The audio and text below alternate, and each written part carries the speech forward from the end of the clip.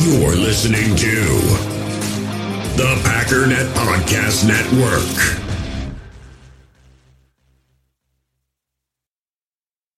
We all have smartphones, and we all know they're pretty amazing, but they also can be amazingly distracting, especially when we're around other people. So US Cellular wants us to reset our relationship with our phones by putting down our phones for $5.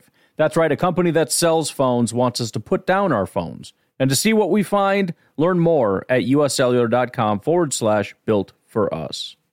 Another day is here, and you're ready for it. What to wear? Check. Breakfast, lunch, and dinner? Check. Planning for what's next and how to save for it? That's where Bank of America can help. For your financial to-dos, Bank of America has experts ready to help get you closer to your goals. Get started at one of our local financial centers or 24/7 in our mobile banking app. Find a location near you at bankofamerica.com/talktous. What would you like the power to do? Mobile banking requires downloading the app and is only available for select devices. Message and data rates may apply. Bank of America N.A., member FDIC. You feel this nervousness on the phone there? Sir, I've been trying to make an urgent phone call up there. I don't think it's something I want to do on an overseas phone. You gotta make some phone calls. Hang up the phone. Prank caller. Ladies and gentlemen, welcome once again to Packernet After Dark. We got some phone calls we got to get through. I don't know. I had two. That's all I had. Same situation as yesterday. I've got a bunch that I probably can't use anymore, but I will try. I will try to go back in time and use those phone calls from last week and whatnot. But, you know, trying to use the calls that are relevant to today. So we'll start with that, and I'm going to try to pick out a couple if I can. We got a first-time caller, though, so that's where we start. As soon as I change the settings here, as I fill time by saying words that are inspiring and true and righteous. Hi, this is Matt from Madison. Hey, Matt from Madison. Calling in, thought I'd contribute to the podcast. Appreciate that. To be honest, I listened to the initial takes of the podcast and thought after the team was a bit hit or miss, but overall not too concerned. And then listened to the podcast and heard everybody. Man, the tone probably wouldn't have been that much different if we had gotten blown out by the Patriots. And so this might sound overly optimistic, but it's kind of to balance out some of the calls from yesterday. All right. So if you look at the team, like 17 points given up by the defense is not that bad. Right. It was the 26th most points from this past week, which is pretty good. If you look at it as yards per play, the Patriots were 27th on offense, which apparently looked stagnant and discoordinated. The Packers were third most in yards, and even if you take away overtime, we were 7th in yards per play. I mean, I just feel like everybody's kind of blowing a lot out of proportion after one game where we still ended up winning.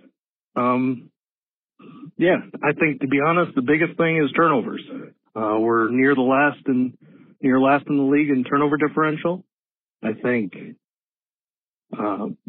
maybe this is the new Packers. Maybe we're just a team that turns the ball over a lot and doesn't get them. But this seems to have been a staple of the Packers over the past 3 years. And so if there's anything that's going to turn around, it's probably going to be that. Yeah, other than that, love the content. Keep it up. And thanks. Bye. So the first thing I have to do is kind of fact check all that. Not that I don't trust you. I just, I don't want to go down that rabbit hole and then have somebody message me and be like, that guy was full of crap, right? So I'm just, as you're talking, I'm trying to look some of that stuff up and then try to remember what all you said. I did have some comment. Let's get to the comments sort of first of all before we get into the specifics of the rankings and all that stuff. First of all, I do appreciate a more positive spin. We need that, especially moving forward. We won. A lot of good to take away from it, et cetera, et cetera. So thanks for calling and giving us that. So, first of all, I think the defense overall, I can't speak for everybody that called in. So I'll speak for myself and assume that many people would agree. It's not that everything is wrong. And from a points standpoint, yeah, it's not bad. it's still a fact that we knew with 100,000% certainty that all they could do was run, and they were going to do it over and over and over and over, and we couldn't stop it, and that's a problem. Now, granted, if you're going to have a problem, you'd rather have that than the alternative, which would be passing. Because if we couldn't stop the pass, they would have run up the score on us. So, yeah, it's I don't even want to say a minor problem because it's not, because it creates, I mean, we saw, why did Bailey Zappi have success passing? Because they had so much success running. That was the only reason he could do anything. There was no pass rush. Guys were wide open. Why? Because we're selling out so hard to stop the run, we can't do it anyways. That would be the frustration on defense. It's not that we lost. It's not that we gave up 1 billion points, especially when I wanted to look at field position also, because I wish there was some kind of a metric. I don't like the fact that when you look at rankings offensively and defensively, it's, points given up. Well, that's team points given up, and we mistakenly attribute defense to points given up, and it's not. It's team points given up. Same with points scored. The Patriots offense is going to rank higher than they should because points that was scored by the Patriots defense. So there should be some kind of a metric for, first of all, how many points your offense scored, and second of all, field position. If your defense gets you 7 points, and then you go 3 and out the next time you get the ball, and then the next time your defense gets a pick, and you get the ball on the 10-yard line and punch it in after 7 tries, you got 14 points in a quarter, but your offense sucks. Anyways, I'm off on a tangent here. I was just thinking about that. As far as the offense, it's kind of similar. I don't know about the specifics and all that. I know there's a lot of negatives to go along with all the, let's be honest, cherry-picked statistics. However, as much as there are positives, you cannot tell me that you don't see anything negative. And we can't just simply brush it off. It's a lot like what I say about PFF grades. I know they don't mean everything, and at the end of the day, the stats are all that matters. It's the production. But what I'm saying is, when you see a negative grade, I have a bad feeling that the stats are going to stop. They're going to dry up, because these things can be fleeting. What happens to the Packers if they don't get that big completion to Allen Lazard? We get curb stomped by the Patriots. There's a lot of things that went perfect for us just on the stretch for us to even win the game. And I don't think it needed to be that way. And this is coming from somebody that expected it to be a close game, but it didn't have to look that way. And you mentioned turnovers. That's a big problem. We're not usually a big turnover team, and that's a big issue. Not sure. And you also mentioned that it's 1 week. It's not 1 week. We looked terrible week 1. We looked disjointed, as you said, week 2. We couldn't start, or week 4. We couldn't tackle to save our lives in week 2. Our offense has not been able to score in 2 out of 4 weeks. We scored 7 against Minnesota and 14 against Tampa, and we only got to 20 against New England until overtime came around, or 24. I mean, these are not big, heavy hitter numbers, and there's issues. So you're right. People are probably overblowing some of this, but it's things that are real. To what degree that you want to panic about it or be upset about it is up to you, but you cannot say these aren't problems, because they are. Aaron Rodgers in the first half of this game looked terrible. He did. He made bad decisions. He was jittery. The accuracy was off. He even admitted it. And that's the other thing. Everything that everybody's calling in and saying, the players are all coming out and saying it also. Rodgers said he played terribly. He took blame for his play and his level of play and how it needs to be better. He took blame for even the Romeo Doubs pass. He said that was a bad pass. He took blame for the Christian Watson pass. He said that was a bad pass. But then you got Doubs. He fumbles a ball. You got Doubs. He dropped a pass. The blocking hasn't been good. I mean, again, all these things are real. And so, yeah, I mean, it's up to you whether you want to say that I don't like it and they need to fix it, or just say I don't really care. They won, and I don't think it'll cause us problems down the line. Which I think is the main crux of the issue here. Do you worry that these issues at some point are going to be detrimental? And for all the callers that called in were upset, the answer to the question is yes. In fact, the coaches and players eventually mentioned that. If you listen to Rodgers and listen to LaFleur, they didn't like the question, but eventually came around to the point where they said, if we continue playing this way, we will not win big games. And that's the concern. And yeah, we beat the Patriots. Cool. We beat them in overtime. But this isn't good enough. That's the issue. So, should we be happier that we won? Probably. But I think it's just fear. Because what happens the rest of the season is weighing a little heavier for a lot of us than the fact that we beat a team that everybody thought we'd blow out, that we went into overtime against. It's hard to do too big of a victory lap about a team that you were supposed to blow out. It was the largest point spread the entire week. It was supposedly the biggest mismatch, which I always thought was stupid to begin with, but that was the expectation coming in, and we almost lost. And that was with Mac Jones, and then Mac Jones wasn't playing, and then it was with Brian Hoyer, and then Brian Hoyer didn't play, and then it was with Bailey Zappi. And again, he's getting way too much credit. He didn't do jack squat this entire game, but still, the fact that he was the guy in there meant that they were one-dimensional, and our defense still struggled. I know they got the big 3 stops at the end and all that, and that's awesome, but, again, it's real. These things happened. Percentage of drives ending in an offensive score, 28.3%, which ranks 29th. That's also a cherry-picked stat. Average points scored per drive, we ranked 24th. How about just points scored in general? We're 22nd. So, it's early in the season, and there's a lot of stupid stuff going on with bad teams looking good because they're going up against bad teams, and a lot of this will kind of level out. Maybe not the Lions so much because they're off to historic levels of I don't even know what that team is. Are they? Let me check, because I've been listening to a lot of stuff about the Lions. Are they seriously number 1 in both points and points given up right now? Yep, they are number 1 in points, number 1 in yards, number 32 in points, number 32 in yards given up. That's amazing. They are, and I'm not the first person to make this statement. I'm stealing it, but they are the number 1 scoring. They're the number 1 offense in football, and they're 1-3. That's shocking. That just shows you how historically garbage this defense is. Historically terrible. And I know a lot of that is fake yards and fake stuff, because of 2 games where you got blown out and some garbage time stuff that was going on. But still, you have to have some level of competence, and to get 45, 36, and 35 points. I don't know. That's crazy. Anyways, we're not talking about the Lions. All right, real quick, just touching on some of the stats, just so I can corroborate that, because again, you pointed out some pretty good, important things to remember as far as things not being nearly as bad as we're making them out to be. So, the first thing, points given up, 17 points. You're right, that is very low.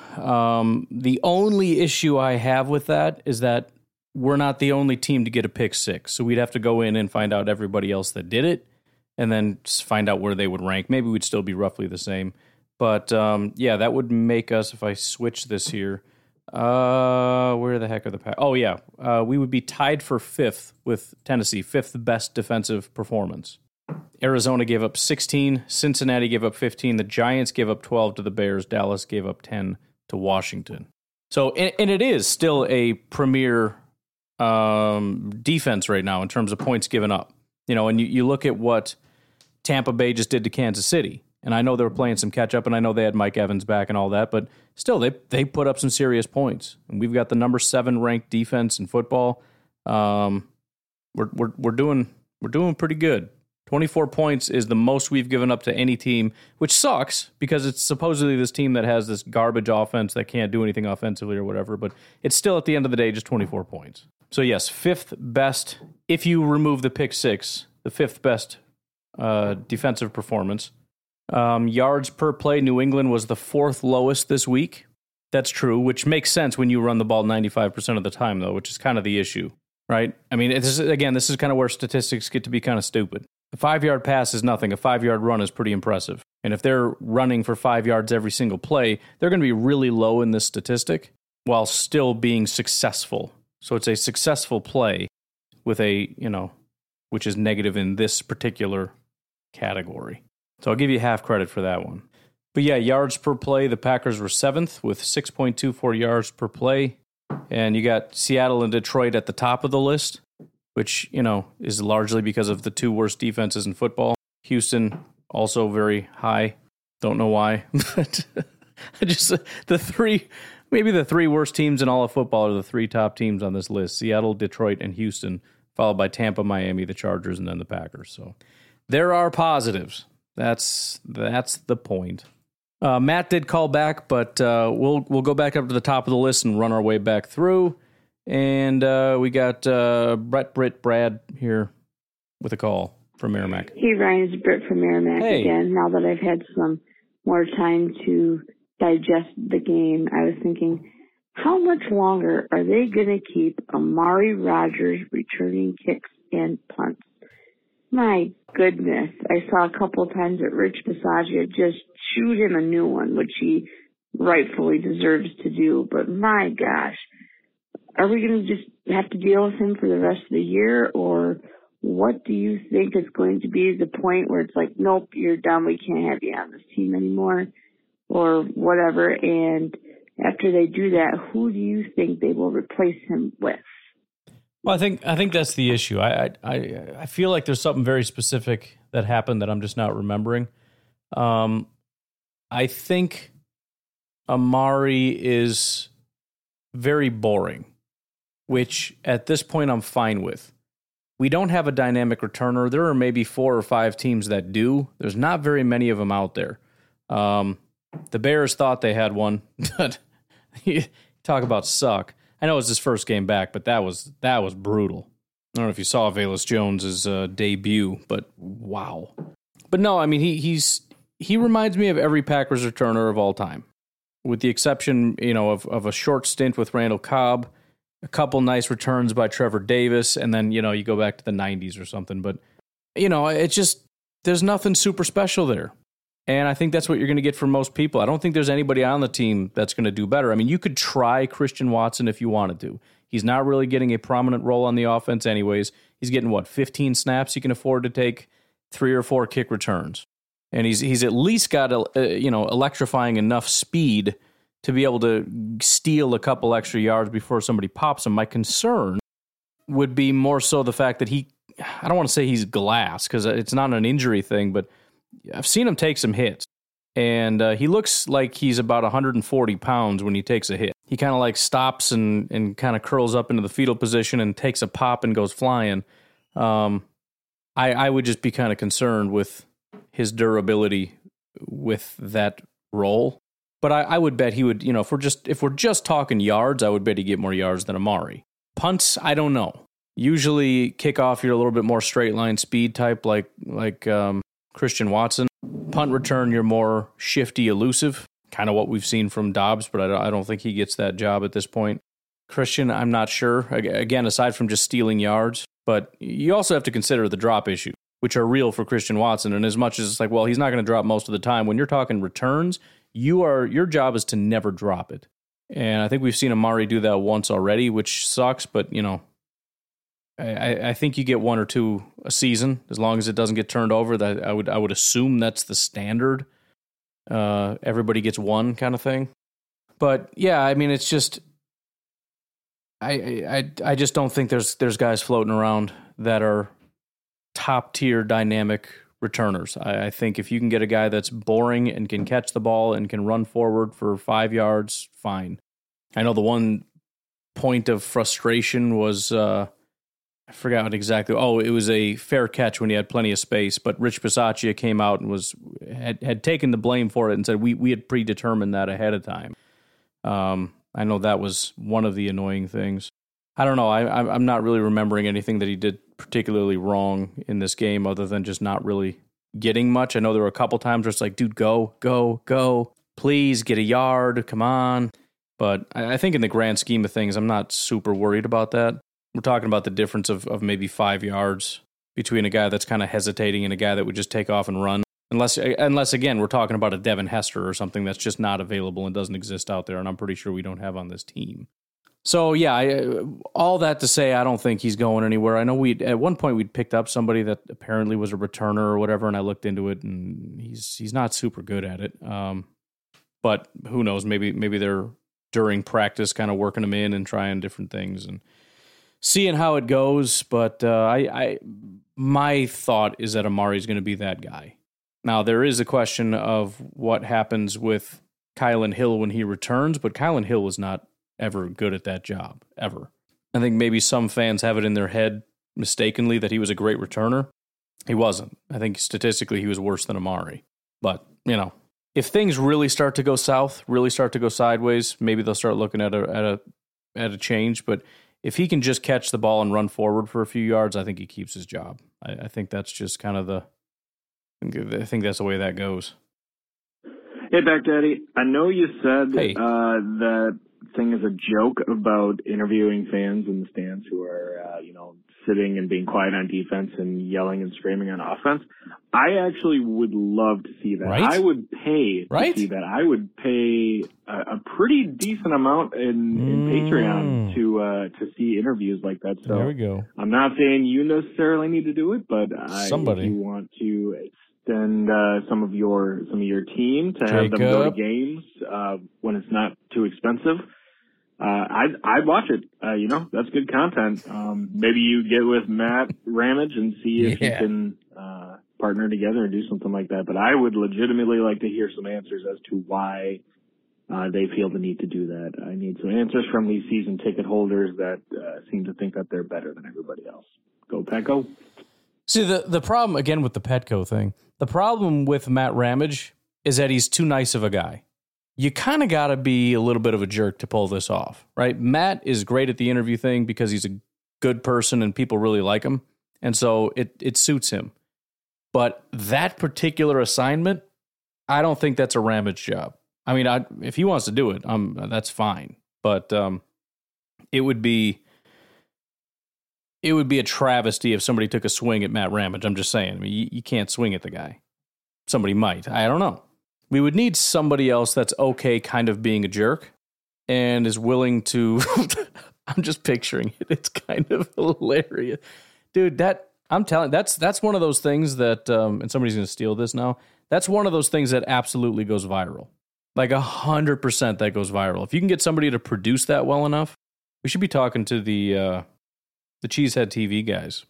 Here's what should happen. And I don't know them, so I can't get this message to them, but I'll tell you exactly how this should work.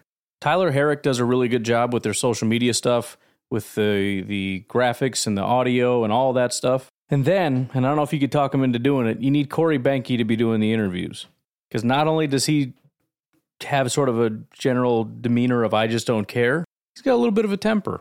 I just think it's the exact, it works perfectly for me. I don't know if you can get anybody to do that. Maybe it's not the right look for their brand or whatever. I don't know. But you got, it just feels like that works perfectly. Otherwise, we got to figure it out. I don't know. I don't live out there, and I'm not going to a game. I know we could probably have JJ put something together as far as being our Tyler Herrick, producing it, making it pretty or something. Maybe. I don't know. Jacob, I think, would be a good fit if we were to have somebody do the interview. I know he's kind of far away. He's got family, but it just kind of, I don't know. I feel like he'd be good for that job. I kind of think my sarcastic attitude would work quite well. But again, I'm not going to be out there. I don't know. I'll figure something out. If there's any volunteers, we can start doing auditions. We'll have to get something set up for the next home game, whenever that is. Got a schedule on my desk here somewhere, but a little dirty at the moment. Can't find it. It's buried under cups of coffee. I think that would be hilarious. Guy just trying to relax and eat popcorn. Excuse me, sir. On a third down. And can you imagine how angry they're going to be? Like, if you stand up, they're going to throw a fit. Now they're trying to watch like a third down play, and you're trying to do an interview in the middle of that. But again, you just be a sarcastic D-bag about it, and you're like, sir, seems like you're not busy. Wondered if I could ask you a few questions. I don't know. Somebody should do it. That's all I know. What's going on with Goose today? Hey, Ryan, Goose here. Hey, Goose. Just calling in to give my thoughts on the game. All right. I'm going to serve it like a crap sandwich. Okay, sounds good. Good. Thank you. Crap, and then end with some good. So the good. Bread. Bakhtiari's back. The right side of the line seems to be solidified. We can trust that side to do what they need to do, if nothing else. Dobbs is developing into a weapon. Yep. Pretty good. Watson. Man, that kid is blazing fast. Super fast, yep. Love seeing that. Cobb is ever reliable. Yep. And Lazard has hands that are like a gecko's. They just stick to the ball. He does not drop it. So that is really great. Jones and Dillon, great duo. They are our offense right now. We would be 0-4 if we didn't have those two, for sure. Into the bad. Rodgers. First half. Oh my God. He couldn't hit a bull in the butt with the mop, to use a Claytonism. That was horrible. That pick six was maybe the worst pass I've ever seen Rodgers throw. Just abominable. Yes. So right side of our line Correct. is a problem. Jenkins, we got to move him. Sorry, So, Goose, I'm with you. I promise you I'm paying attention, but that thing just happened on Monday Night Football where the guy ran with a pink flare, and I'm just trying to read his shirt. I thought it said Right to Rescue COD, but I'm thinking it's righttorescue.com, which I kind of want to go to, but I also don't want to give them any more hits on their website because the guy's stupid. It's in San Francisco. It's a pink flare, and his skin is translucent, so he's obviously a vegan. I don't want to support anything that he's out there for, and I'm glad he got hit by Wagner, and I hope he has 7 concussions. Go ahead. Down there or something. Move Myers out the guard. I don't know. Horrible. Unacceptable. And the defense can't stop the run. Aside from Kenny and Gary, who might be our best players, period. Worst run defense I've ever watched. It's pretty bad.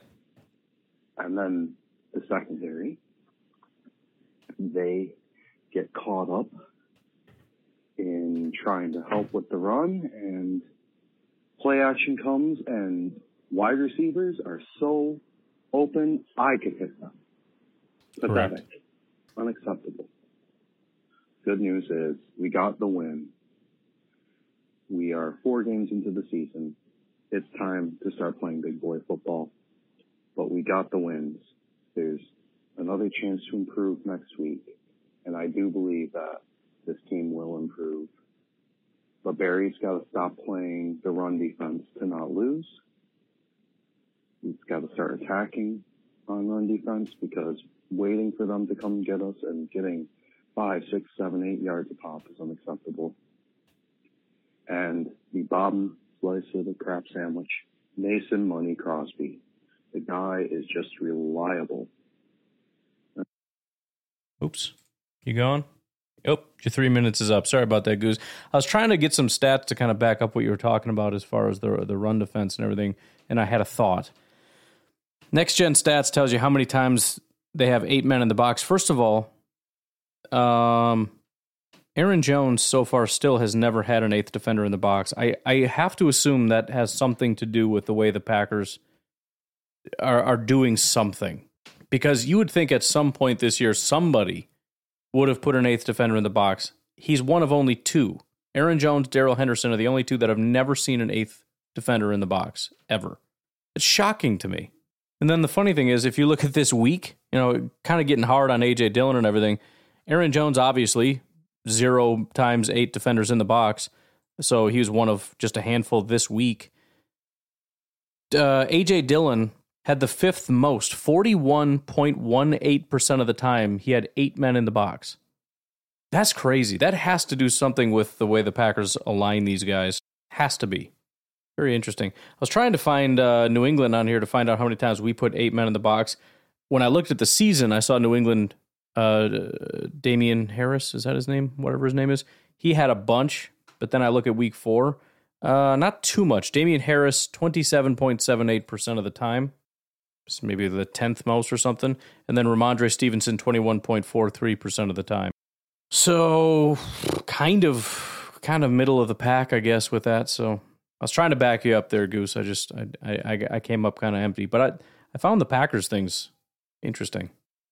So sorry. But yeah, I mean, just kind of reiterating what Matt said.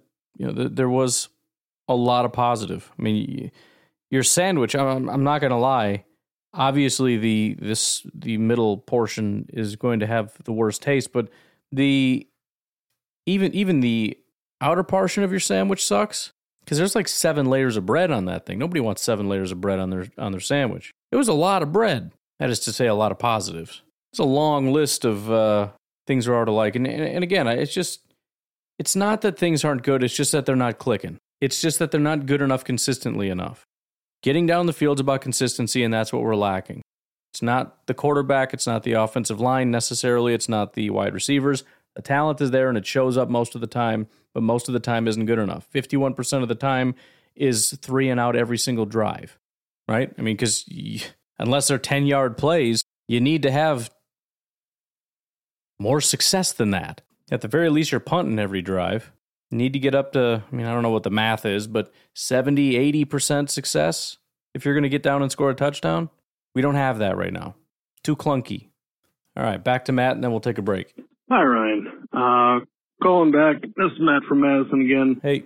I did have one thing I wanted to add to my overly optimistic take. All right. And that is that there is cause for concern with the Packers right now.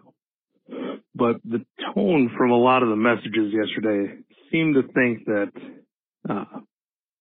teams that are competing for a Super Bowl don't have causes for concern during the season. Yeah. And outside of the Philadelphia Eagles, I'm not sure there's a team that doesn't have a cause for concern. I mean, the Chiefs just lost to, a team that couldn't beat the Texans, team that couldn't score against the Jaguars. I don't know. There's just a lot of good teams that have cause for concern throughout the season. And we're just one of them. All right. Thanks again. Bye. Yeah, and that's a point I've made in the past several times about, negative fans. They talk about, for example, in the draft. A lot of the times the arguments they make are stupid because what they're saying isn't even bad. Like, oh, you look at Jordan Love. Look at that. How's that for a first-round draft pick? Even if we assume Jordan Love, let's just pretend Jordan Love is complete and utter garbage. The worst football player currently in the NFL. So what? Well, it's a failure. So what? Well, he's a first-round pick. Shouldn't he be better? Not necessarily. Why do you... How many first-round picks has Gutekunst had? How many of them have not panned out? What is the success rate of a first-round pick, especially a late first-round pick, which is what most of mid to late are all, I think, of Brian Gutekunst's picks. It's the same thing with the conversation about how many Super Bowls the Packers should have. Again, I just went back and I said, okay, I'm going to pick out Hall of Fame quarterbacks. I'm going to find out how many Super Bowls they have and then figure out over the course of 30 years how many Super Bowls they should have. And I came up with around 3. And nobody went, oh, that's ridiculous. No, it's not. That's the number. That's the number. Because there's a huge pile of them who don't have Super Bowls, and then another big pile of like 1, and then a very small pile of multiple Super Bowls. And it's the same thing with the draft. Oh, what a garbage, what a terrible pick MVS was. Well, why do you think that? Well, look at him. He can't do anything. How many wide receivers outside of the first and second round are even in the NFL anymore? You know what the answer is? Like 0. Actually, that's not true. It's 1. His name is Marquez Valdes-Scantling, and he just made a boatload of money. You know how many other 3rd, 4th, 5th, 6th, 7th round picks from that draft class, wide receivers, made a boatload of money? I'm guessing not many, if any. So context is important. And so, again, you're right. You have to measure things against what reality should be. Here are the areas we need to fix. But, the idea of this is embarrassing because every other team is so much better and we're not a real contender. Who is a contender? Tampa? Who is a contender? Buffalo Bills? Bills are good, although nobody seems to be paying attention to the fact that they scored 19 points and lost in week 3 and then only managed 23 the next week. It's 2 weeks in a row of pretty suboptimal scoring, and they have the same record as us. A lot of hype about the 2-2 Jaguars who just lost. Bengals went to the Super Bowl. They're 2-2. Massive struggling. They're maybe righting the ship, but, again, compared to who? The Jets? No. The Patriots? No. The Titans? No. The Colts? No. The Texans? No. The Raiders? No. The Chargers? No. The Broncos? No. The Chiefs? I mean, if you look at the entire AFC, you've got out of 4, 8, 12, 16 teams, what, 2? 2 really good teams, Bills and Chiefs, and that's it out of 16. And even the contenders, which are the ones that we only want to compare to, not the rest of the average team in the NFL, we want to talk, okay, then again, yeah. Let's talk about the Chiefs. They lost 17-20 against the Colts. How about the fact that they gave up 31 points to the Tampa Bay Buccaneers, who suck? Right? I mean, the Bucs offense has been terrible. Yeah, they hung 41 on a really good defense. That's cool. But there's issues. There's issues when for 2 weeks you can't really get your offense going, and then you finally get your offense going, but then you give up 31 points to a team that hasn't gotten their offense going at all. You're the first team that they've actually put up points against. Even the Eagles, a lot of people have a lot of questions, and I'm curious what's going to happen when they actually go up against a good team. People thought maybe it was the Jaguars. I don't know. Maybe they are. Maybe they aren't. Washington's not good. Minnesota's not very good. Detroit's not very good. I don't think Arizona's very good. I don't think Dallas is very good. Pittsburgh is a joke. Houston's terrible. Washington's terrible. Indianapolis is terrible. We might be, if we're even a good team, we might be the first team that actually has a good, chance of putting something up against them. The problem is, similar to the Vikings, they're a running team, and that kind of is our whole issue. But as far as pass rush, that's what Jalen Hurts has not really seen enough of because the offensive line is so good. You start putting that man under pressure, and I'm curious what happens. Also, they got some real solid wide receivers. Are they ever going to see corners that are even competent? The Lions don't have it. The Vikings don't have it. The Commanders don't have it. Jaguars, I'm not sure. Cardinals, I know, don't. They have a terrible defense. The Cowboys think they do in Trayvon Diggs, but they don't. They do have Micah Parsons, so there's going to be some pass rush with Dallas. That'll be interesting. They've got some good pass rushers there.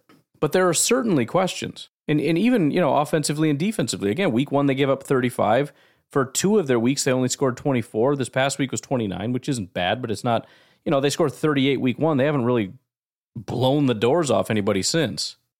Dallas is 3-1. Whoop-de-doo. Who did they beat? They got spanked by Tampa. That's just getting beat by, everybody else.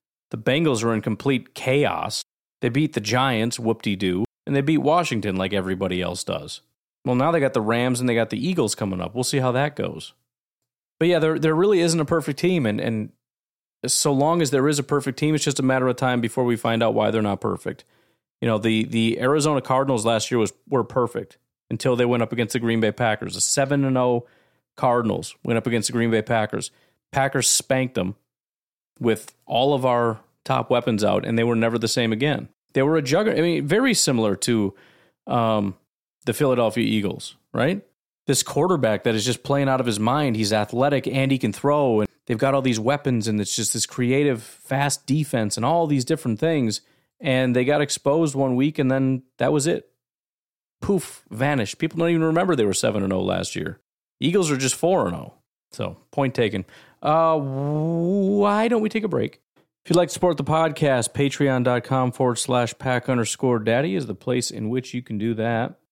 Fertile Ground Ranch Discipleship Ministry at fertilegroundranch.org is the charity that we are supporting. If you'd like to check them out, that would be fantastic. You can find links pinned to the top of my Twitter. We'll take a break. We'll be right back. In the hobby, it's not easy being a fan of ripping packs or repacks. We get all hyped up thinking we're going to get some high-value Jordan Love card, but with zero transparency on available cards and hit rates, it's all just a shot in the dark. Until now, introducing slab packs from arenaclub.com, the only repack that provides real value, a complete view on all possible cards, and clear hit rates for each one. Now when I buy slab packs on Arena Club, it finally feels like I know what I'm getting. And honestly, the best thing for me and my son is the fact that we're kind of novices into this. When I walk into a card shop with my son, and a card says it costs $40, kind of just taking his word for it that that's a good value. So I appreciate the transparency on grading, as well as just getting excited about seeing what you could potentially get. Right now, you can get 10% off your first purchase by going to arenaclub.com/packdaddy. Wow, that's crazy offer. 10% off a $400 slab pack. That's $40 right there. Anyways, that's arenaclub.com/packdaddy for 10% off your first purchase. We all have smartphones, and we all know they're pretty amazing, but they also can be amazingly distracting, especially when we're around other people. So US Cellular wants us to reset our relationship with our phones by putting down our phones for $5. That's right, a company that sells phones wants us to put down our phones. And to see what we find, learn more at uscellular.com/built for us. When you need mealtime inspiration, it's worth shopping Kroger, where you'll find over 30,000 mouth-watering choices that excite your inner foodie. And no matter what tasty choice you make, you'll enjoy our everyday low prices, plus extra ways to save, like digital coupons worth over $600 each week. You can also save up to $1 off per gallon at the pump with fuel points. More savings and more inspiring flavors make shopping Kroger worth it every time. Kroger, fresh for everyone. Fuel restrictions apply. Hey, Ryan. Hey, Goose. Call back to talk about the two reffing things that really ticked me off in this game. All right. First, I'm sure everyone's talking about it and already said they're fair, but the no call on the game, the second one in a row, that resulted in a touchdown for the Patriots. That is just unacceptable. The time clock is like the most basic thing in the entire game. How do you get it that wrong? I understand if it's like, it's sat at 0 for like a good full second. That was 3 seconds that sat there for. Yeah. 3 seconds. I could see the defense even starting to move like, okay, where's the flag? No wonder why the Patriots got a touchdown off of that. Everyone's expecting this play to be called dead. Yep. Absolutely ridiculous that in this multi-billion-dollar product that they can't have refs get something as simple as watching the play clock right. That was just a fireable offense. Here's my question, now that you bring that up with the because every time somebody says that, my mind just immediately goes to how simple some of these things are to fix. And I don't understand why we don't want to. I have to assume it's similar to the answer I get with baseball, which is that it's about the nostalgia of it, and it's, you know, it's all these things, right?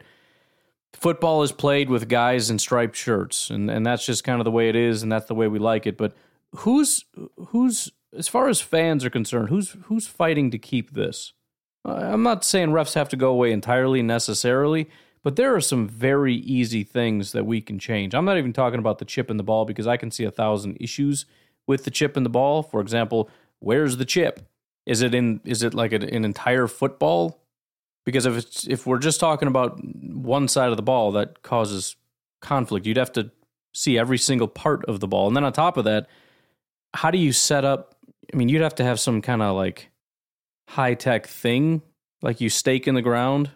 You'd have to have like a sensor from one side to the other, I guess. I don't know. I'm sure you could figure it out. Again, pay Elon Musk like $1 billion. He'll fix all this, no problem. All right, we don't have $1 billion, but I'm sure he would be able to do it. Just say you can put Tesla all over all this crap and then fix it. But this one in particular, I don't know how it could get much easier.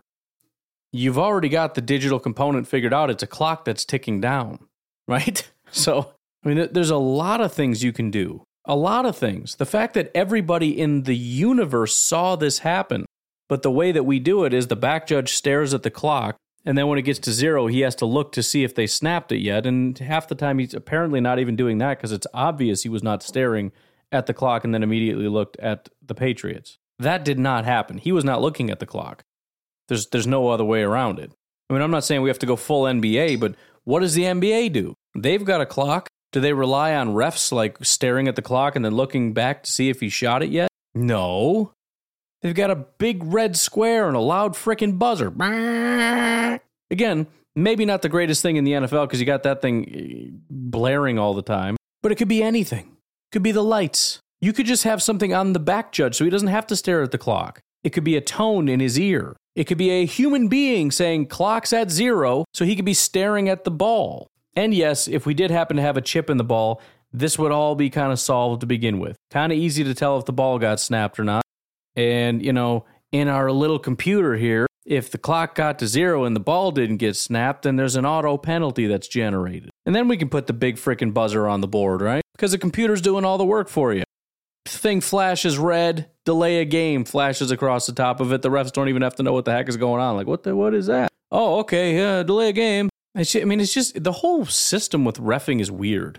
You know, we have to have, 4 people standing in strategic spots trying to watch, 22 different guys at once? Come on.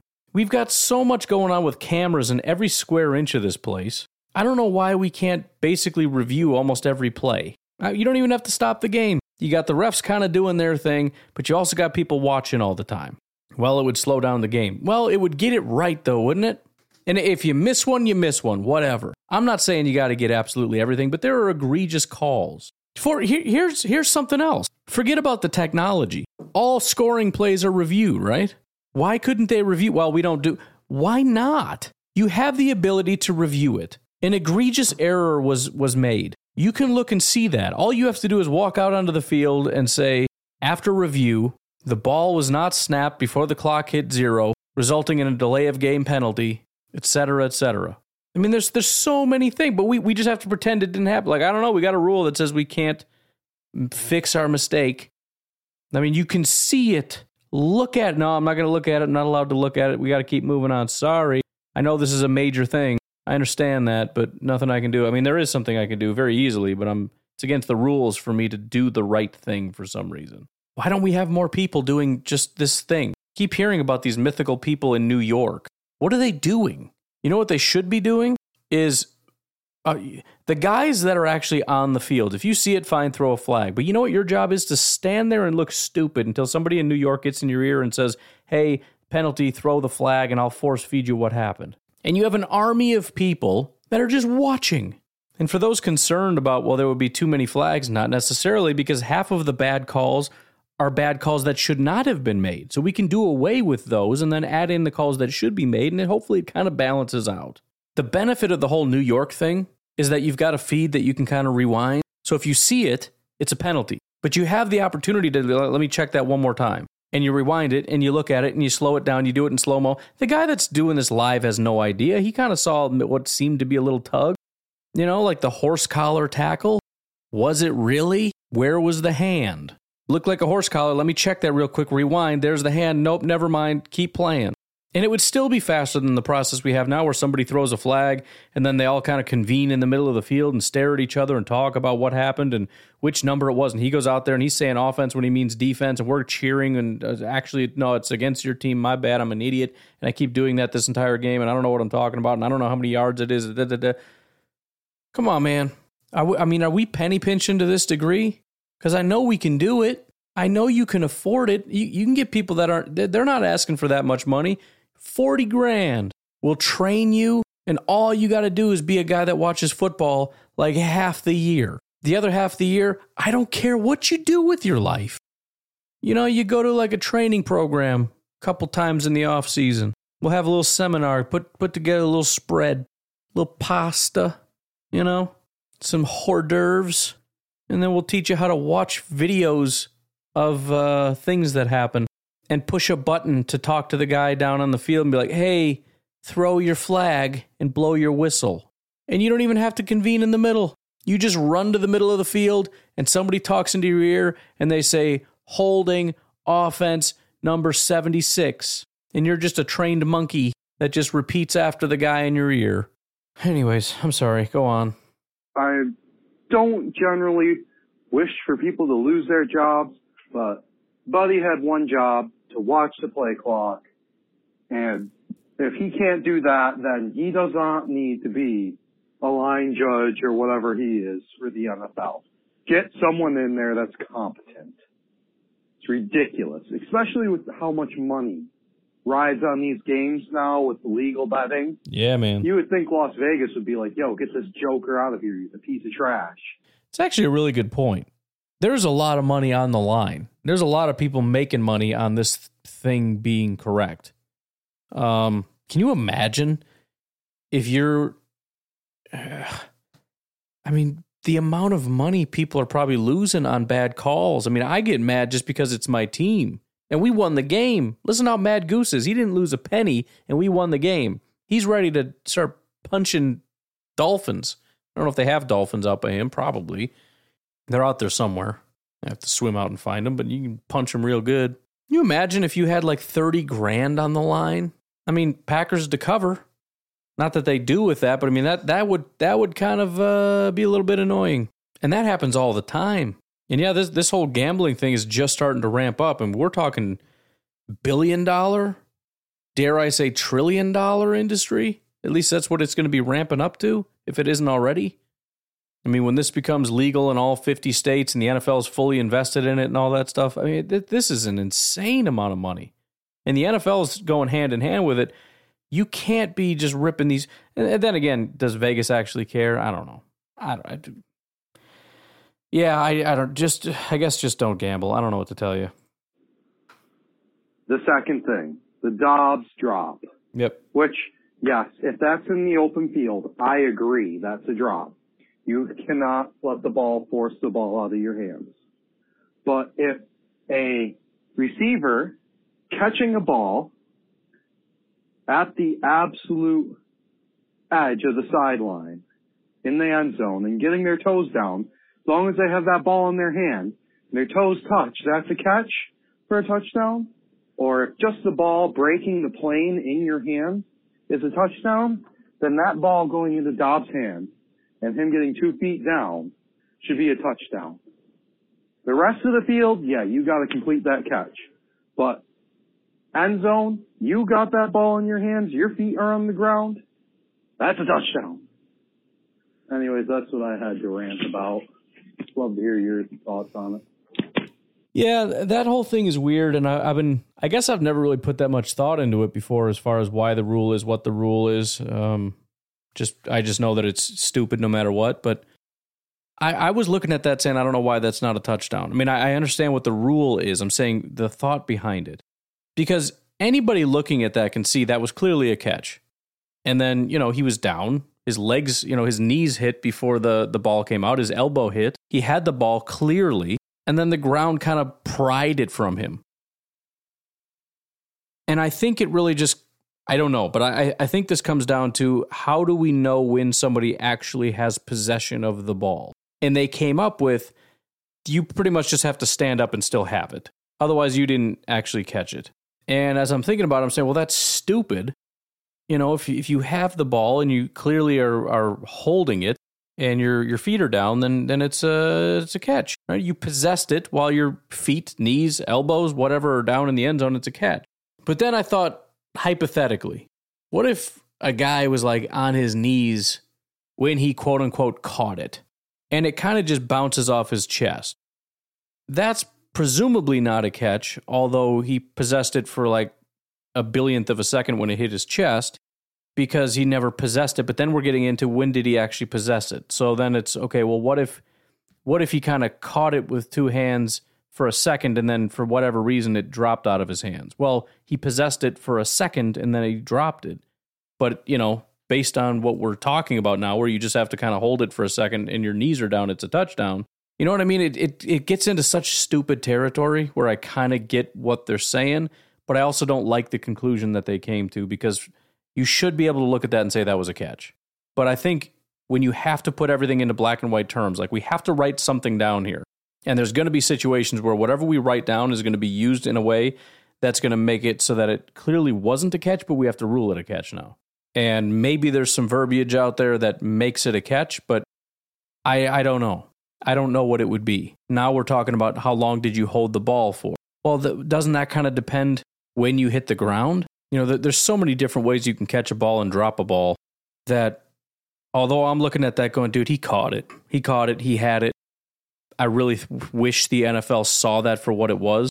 But again, every time I try to think about how could we rule something a catch, I think about a scenario where, so I don't know. I kind of come back to looking at that and saying, although I kind of wish that we could just acknowledge what it seemed to be, which is a catch, I think I end up just sitting here saying, you just got to hold on, man.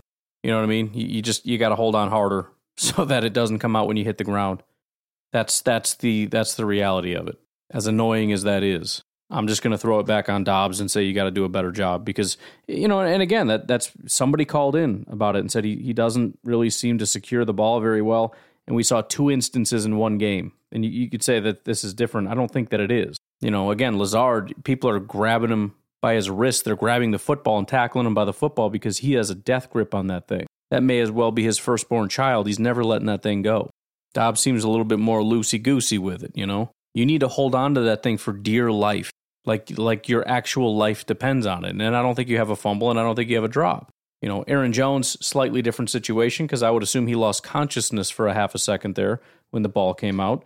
Different situation, getting blasted from behind from Vita Vea against when we played Tampa.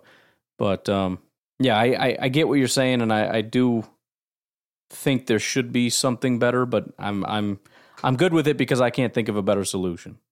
All right, we're running long here, so we've got 4 calls. I'm going to do one more, and then we're gonna wrap her up.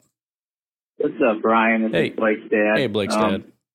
I was at the game, section 128. I thought the fans were pretty loud. My section, they were cheering pretty much. Every time, the whole time we're on defense, I was trying to get the guys to stand up. When we're on defense, getting them to stand up, scream, be loud. We had on the Jumbotron, it said 7 or 8 fan penalties that play a game or timeouts or whatever. So that was kind of cool. Yeah, like I know somebody called in and said that it was pretty bad. I thought it sounded loud. From my perspective, it's hard to tell from home, but again, the Sunday night game, it was quiet. I'm sorry, it just was. If you were in a loud section, that's cool, but it was quiet. And I saw when they panned into the crowd, people sitting around. That's just what it is. This game, I didn't see it. When they showed the crowd, everybody was on their feet. I saw men, women, and children screaming. And the noise was way up there. So although there was a little bit of the, trying to get people to be quiet, which is a problem, I didn't see that much of an issue. But again, I wasn't there, and somebody called in and said I was there, and people still sucked. So I'll take that. But again, there has never been a time when I've mentioned the crowd noise and somebody doesn't call in and say, actually, I was there and it was loud. That's just that's every time. But then, on offense, guys are still standing up, and I just don't understand. You see LaFleur putting his arms down. I'm telling people, stop, quiet. Doesn't make any sense to cheer when they can't hear. Yep. But that was cool. I had video of the Watson touchdown happened right in front of me, his first career. Nice. And the Dobbs, that was a touchdown. So, they showed it on a Jumbotron. The ref was getting eaten in the stadium when they called that. It was pretty cool, I guess, to see those two right in front of me. And then I was just wondering, I think it was that Squiddly Diddly dude. Part of his voicemail, for some reason, made me think straight to, sounds just like the dude that played Jeffrey Dahmer on Netflix. Do I need to watch that? I really don't want to. I really don't. I used to be obsessed with that stuff when I was younger. When I was a teenager and my brother's buddy brought over that Faces of Death thing or whatever it's called, that was like the greatest thing I've ever seen in my life. Like I was upset. I couldn't believe that there was video of this. Like, it's, if you don't know what it is, it's not fake. It's real, like documentary footage of the worst things you could possibly imagine. Well, not the worst you can possibly imagine. It gets significantly darker than that. That's just kind of one level of dark things. But anyways, not going down that road. Point is, I can't handle it anymore. I can't. I occasionally, like on Facebook or whatever, there'll be this video of here's the police interview of somebody that like butchered his family, and it's like I can't do it, dude. Like it'll ruin my entire day. I'll end up watching it, and it's just my whole day's ruined. I can't handle it anymore. I can't handle that kind of stuff. Just everything about it just kind of just upsets me to my core. But everybody's talking about this thing on Netflix, and every time I'm like, no, I'm not doing it, I end up doing it way later, and it ends up being awesome. So, do I need to watch this? Is this a thing I need to do? Because I'm not into it anymore, I mean, I guess as weird as it is, Dahmer is probably not that bad just because, I don't know, it's kind of old news, right? I don't think there's any part of that story that it's not true. If there's a big, long Netflix documentary, there's probably some nuggets I've never heard before, but I don't know. It's mostly like new stories, people that do stuff, and it's like, man, it just makes me sick. Can't do it anymore. But let me know. I mean, it's just, I don't know. I'm curious what people think about that series because people are talking about it nonstop, and I'm avoiding it, but I'm also very curious. Sorry. Where's my cursor? Here we go. There we go. I don't know if he's practicing that or what, but he was pretty spot on with some of his sounds, the way he was talking. Don't know if you saw it, but just thought that was funny. All right, later. Sounds like the guy that's playing. All right, well, let's do this. Let's play the Squiddly Diddly thing, and then let's play Dahmer, because I'm sure I can find something on YouTube. Hey, Squiddly Diddly again. What was with that timeout, man? They never catch you that ball. Come on. Anyways, yeah, I mean, I heard of Lambeau Magic, but that's ridiculous. My family sent me a bunch of meat, but I forgot to plug that little freezer in. I kind of think, if I had to guess, we're just talking about a Wisconsin accent. That's what I'm thinking. Anyway, I got to get going. You folks have yourselves a good old time. We'll pick up on this tomorrow. We do have 3 more calls as well as some of the older ones from last week, so we might have enough to stitch together an episode. But please call in 608-501-0718, leave a message, and we'll get the thing going. Have a good night.